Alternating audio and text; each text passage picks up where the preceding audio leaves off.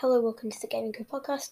I'm your host, Dovin God, and I'm sorry. I have realized I went through my episodes, and I've said the God of War podcast, if you're the Gaming Crew podcast, but yeah. So today I'm just gonna suggest some Roblox games. So my first suggestion is Don't Press the Button 4. This is a good game, but it does get very annoying if you run into someone with the flying carpet and a laser gun or something like that. Laser guns are super annoying because they will one-shot you and you're dead, and most people who have it either just played for 1,000 years or, by the way, I'm just exaggerating.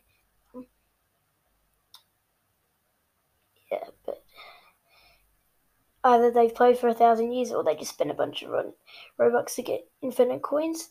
And so yeah, and I'm sorry I haven't been uploading recently. Just been kind of doing other things, making a bunch of music, which I'll eventually share on the podcast. But yeah, so the second game is Starving Artist. This is recently blown up. Basically, you can make pixel art and get Robux from it when people buy it. I only just started. I sold an Sussy Bucker for 5 Robux. But you got to have a T-shirt code and enter it, and then I think it either goes to the group of the T-shirt if it's from a group, or it goes to the maker. I'm not sure. When I say maker, I mean maker of the T-shirt.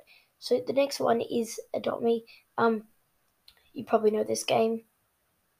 It's just, first off, this is a really good way to find a bunch of friends if you just started, and second off, it's just kind of fun, but it gets really boring after a while. So don't play it constantly. I know a lot of people do still.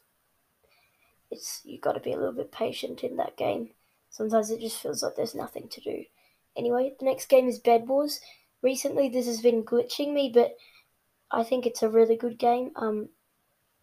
It's like the same as Minecraft Bed Wars, but on Roblox, and I'm pretty sure it's better. But I've never played the Minecraft one. And another one is Design It, which I think is a really good game personally. Technically, you just design your own avatars and go up against each other, and it's voting. Me and my brother used to play this a long time ago, constantly. It's a really fun game. The next one is Survive and Kill the Killers in Area 51. This game is great. It kind of died, but I used to play it a lot. Yeah. Technically, you just go around killing the kills, but there's different game modes. And then the final one is 300. I think that's what it's called.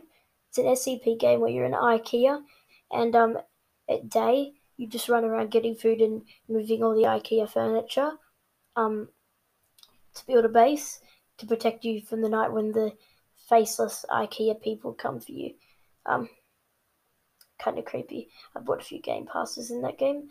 Also, please donate to me. I'm not sure how you can actually do that, but just if you want to join me, my name is Death Bear Cash. Friend me and follow me, and remember to say the gaming crew is sus in the chat to get a free shout out.